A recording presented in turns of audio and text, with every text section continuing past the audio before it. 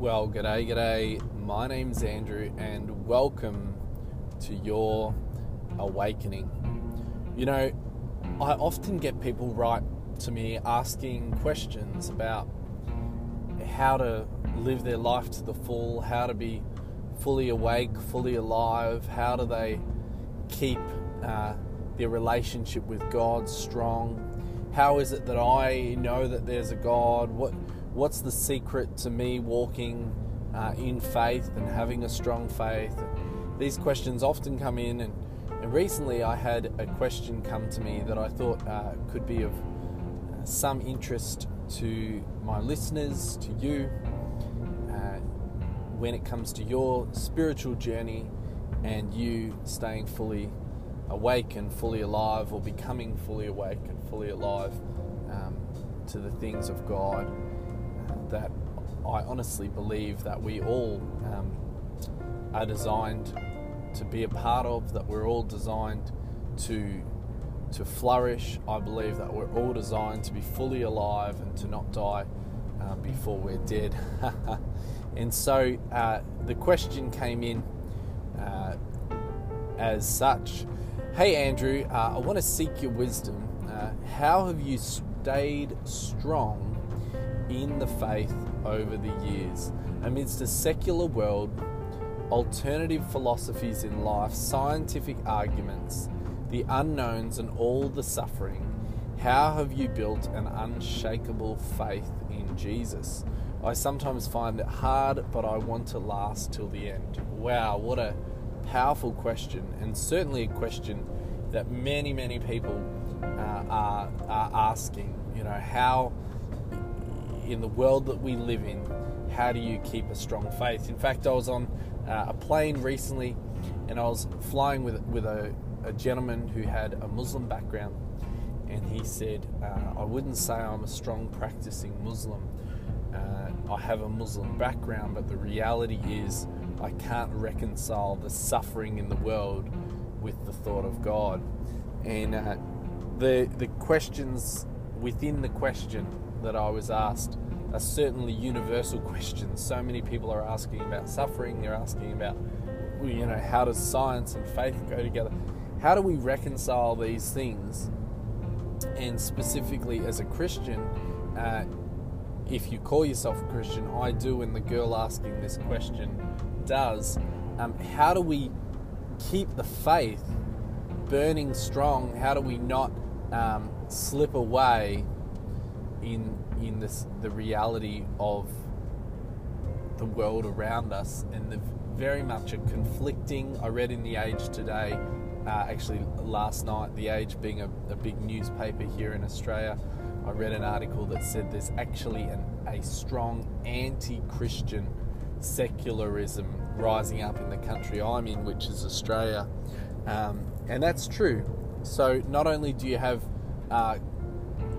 differing opinions, differing thoughts, there is even a voice or a movement or a subculture that's actually actively working against people's faith, at least here in Australia. And so, great question. And this was my answer. How do you stay strong in your faith, basically? How do you continue to be alive and not lose it? The first thing I said was this: I've stayed on mission. Like an instrument or a sport, you lose it when you don't use it. So what I've done is, the Bible says love your neighbor as yourself. I proactively, constantly and consistently seek to love my neighbors as myself, to check in on them, to say hi to them, to pray for them, to care about how they're doing. I constantly and consistently do that. And I constantly and consistently share my faith with others. I share about Jesus. I share about the hope that I have. Because the Bible says, go into all the world and make disciples of all nations. And what I find is, if you're not practicing what you preach, you will definitely slip away. You will definitely, because, I liken it to this. What sort of a person would like to go, say they're a basketball player, would like to go to a basketball game every week, get into the locker room, put on their basketball gear, talk about strategy, talk about this game, and then put all their gear back into their bag and head home because the coach says you're not playing today, you're going to very quickly get over talking. You're going to want to start walking.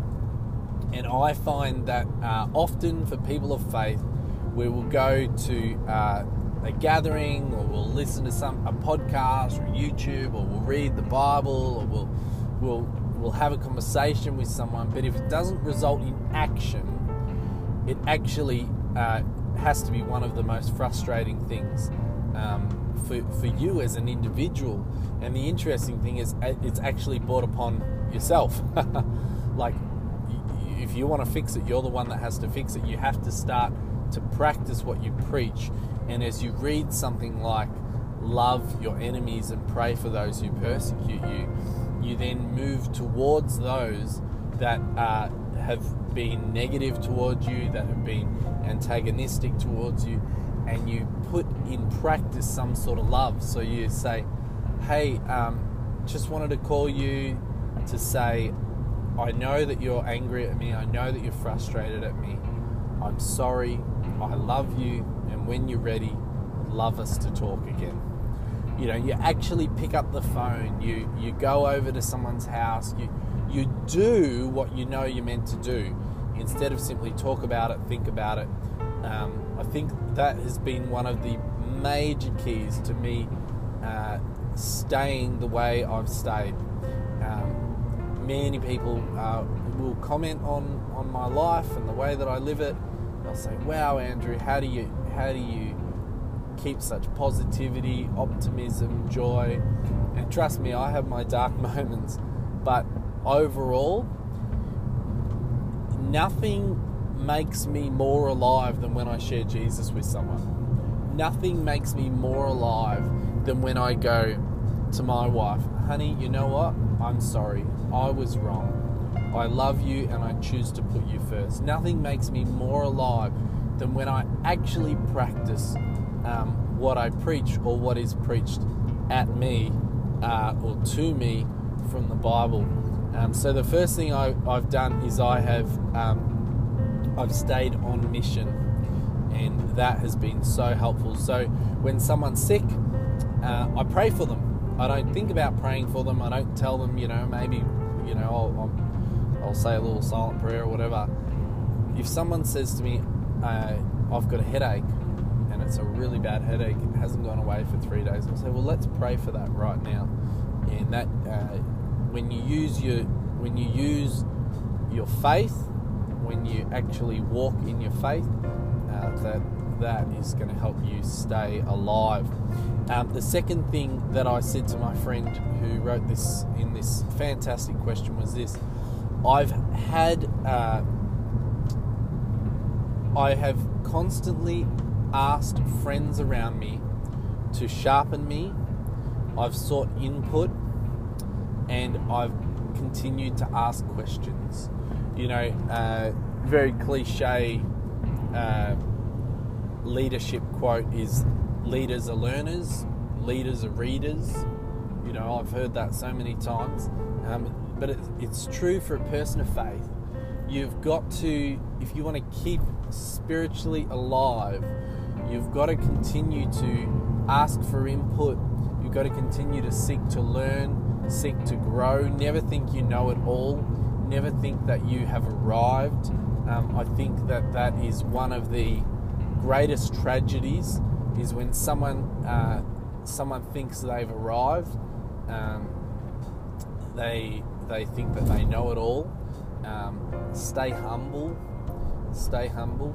The Bible talks about wisdom and instruction being more valuable than anything. And in terms of gold or any physical riches, wisdom is more valuable than all of that. And so I encourage you, seek wisdom, ask people for their opinions, safe people. Ask people that have gone before you if you can learn from them. You know, every time I get around a speaker, a minister, an evangelist, revivalist, whoever it is, and they travel a lot and they have children, I always ask them, tell me what has worked and what hasn't worked in your family. What advice do you have for me? Whenever I get around, and I say that just for context because I do travel a lot, I've got young kids, and I'm constantly speaking around the world, and I want my family to flourish in the lifestyle that we have, and not for them not to feel like they've missed out because I travel, but for them to feel like it's been a real blessing and a real joy to have a dad that travels the world. And you know, so I get amazing advice from people around, you know, buy your kids gifts, take a child on the trip, you know, tell your kids when their next trip is, take them on the trip with you. You know, I get great advice from people around the world. Don't go for super long trips, keep your trips short. So helpful, you know. But I learned this by asking and seeking input and not thinking that I had it all together. In fact, recently I said to my wife, I said, I'm going to do 10-day trips, and that's the perfect number. And then I asked a friend, and he said, "Oh, mate, don't do anything over 3 days. You know, if you absolutely have to, you can push it out a couple more days than that. But your family has to come first, and if you want to be consistent." And I was like, man, this guy, this is wisdom. And so I grabbed it, and I've adjusted my travel schedules as a result of it. And so stay humble, learn, seek advice. So yeah, definitely the second thing that I encouraged this person with was always ask, always seek input. And I actually encouraged her because she was doing just that in asking me these questions. So that is so valuable. The third thing I said is I keep in the Bible. I keep in the Bible. What I mean by that is I keep reading the Bible daily, every single day, all the time, constantly and consistently.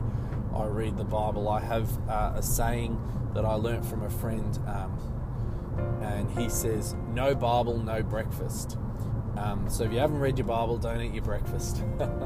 And I like that, you know. He just makes it such an integral part of his everyday, and I've taken that on because, you know, the Bible says, and I know this because I read the Bible all the time, that the Bible is living and active. It's sharper than any two-edged sword. It's able to separate bone and flesh, and bone and ligament. And the point is this: it's so sharp, like a surgeon's knife, that it can get into your life, and it can, you know, they say this: if you read the Bible will read you, and in such a healthy way, just as a surgeon can heal by cutting deep in and removing something that's not healthy. In such a healthy way, the Bible helps you stay at your best, helps you stay at your prime, helps you stay spiritually fit. The Bible's like a gym for your soul. And so you want to read the Bible, and by constantly being in the Bible, I've constantly been sharpened. And the other thing is, the Bible is truth. The Bible is truth. And so when I have all these voices around me, you know, someone might be saying to me, "Oh, Andrew, you know, there's nothing wrong with cheating on your wife." I'll be like, no, the Bible says don't commit adultery. So I'm going to shut that lie down, and I'm going to believe the truth of the Bible. Oh, you know what? If your parents are pissing you off, if your parents are annoying you, just tell them to go get stuffed, you know. Then actually, the Bible says to honor your mother and your father, so I'm going to honor my parents. I'm going to choose the truth over the voice that's coming at me, and I think that's so important. Stay in the Bible. The Bible fights off the lies of the world. The fourth thing I said was this: I've leaned into the supernatural. Now, this one can make some people uncomfortable, but I can tell you what, in this podcast, I'm going to explore the supernatural more and more as we go on. Scientific arguments and philosophical questions don't measure too well against blind eyes seeing and deaf ears being healed. See, I've studied healing, I've prayed for healing, I've seen healing. I lean into the supernatural aspects of God, and I tell you what, nothing can rival it. You know, people can tell me, oh, there's no God, and then I go, okay, watch this. In the name of Jesus, eyes be open, and someone begins to see and read, which has happened to me. I've prayed with several people where their eyes have been healed on the spot. So when that happens, I go, okay, now explain that. Your attack on my faith is not going to find a whole lot of traction when I'm seeing blind eyes healed. When I'm praying, like the other day, I had a friend of mine. He wrote to me. He said, Andrew, I really believe that your prayer life is going to go to another level. You should expect that when you speak to the weather, just like Jesus did when there was a storm, and he was crossing a lake or a sea with his disciples, he spoke to the storm and it went calm. And this person said to me, I believe just like Jesus, you're going to be able to speak to the weather and it'll shift, it'll change. And so the other day it was raining, like pouring down rain. We were doing a prayer walk with about 20 people that had come into the city to walk around and pray for the city in preparation for a big event that we've got going on with Franklin Graham, and so at Melbourne Arena. And so I'm leading this team to pray, and it's pouring down rain. And so I just said, I speak to this rain, and I command it to stop, to lessen up and to stop. And I tell you what, from then the rain lessened, and then it totally cleared up to where the sun was shining. And when those things happen in my life, it fills me with faith. So I encourage you, lean into the impossible that is possible in God. Lean into the supernatural. And there is a verse in the Bible that says, don't get drunk with wine, but be filled with the Spirit. And the point being this: when you lean into the Holy Spirit, you lean into the supernatural, you engage in that side of God, you're not going to need the things of the world. You're not going to need to get drunk. You're not going to need to do all these things, because you will. There's a funny saying that says, there ain't no high like the Most High, and it's true. When you're walking in the supernatural things of God, you will be more than awake and alive. The other thing that I said to my friend is this, and this is so important. I'm more than aware, I'm fully aware of the devil's schemes. Now, understand this and hear this. The devil in life, there is God, there is heaven, there is the devil, there is hell, and the devil has a plan to destroy your life. There's a verse which I've quoted before on this podcast that says that the devil seeks to kill, steal, and destroy, but Jesus comes to bring us life and life to the full. And I'm fully aware of the schemes of the devil. Suffering is the devil's attack on the world. Whenever I see suffering, it spurs me on to shine brighter for Jesus, to love more ferociously, to share more boldly, and to push back the darkness. Yes, I have questions without a doubt when it comes to the suffering in the world, but I run to Jesus instead of away from him. And I often use this analogy. Imagine you've got a police officer who's a good, upstanding, moral, integral, not corrupt. He's a good police officer doing his job the way he's meant to do it, to serve and to protect. And then you've got a thief, you've got a criminal, you've got a person that's really engaged in the dark realities of this world. And this man stabs you. He comes up to you and he stabs you with a knife. Can you imagine if you look over, so you're experiencing suffering, you look over and you see the police officer and he's saying, and this is what Jesus actually said, and says, "Come to me and I'll give you rest. Come to me." He's saying, "Come to me, I'll protect you, I'll look after you. Come to me. I have a plan for your salvation. I have a plan." In heaven there's not going to be any tears, there's not going to be any suffering, there's going to be no more pain, no more shame.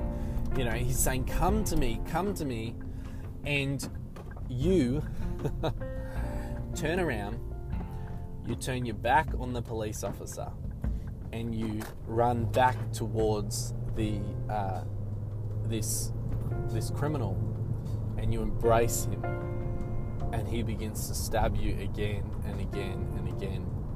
And that is what I've seen all too often to some of the people that I love the dearest and the most, is I have seen them come into situations where they experience some sort of suffering, some sort of trauma, some sort of abuse, and instead of running to the healer, instead of running to the comforter, instead of running to the provider, being God, they run further and further into the arms of the devil who inflicted the suffering in the first place.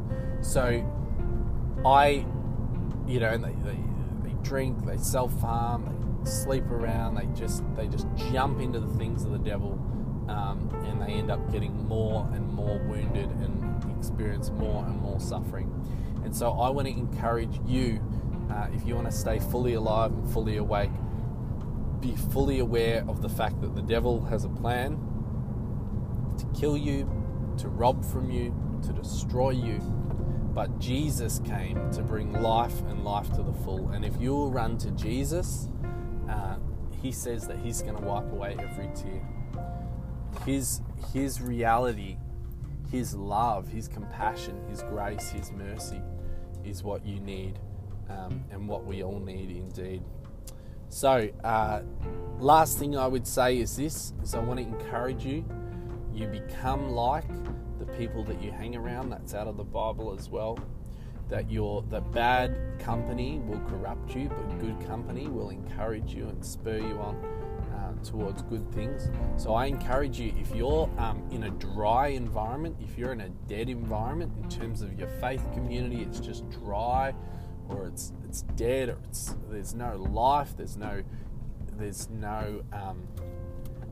just not an awake space, or you yourself aren't engaged in a community of faith, you don't go to church, you're not connected to Christians that are on fire for God, then I encourage you, then consider shifting your friendship circle.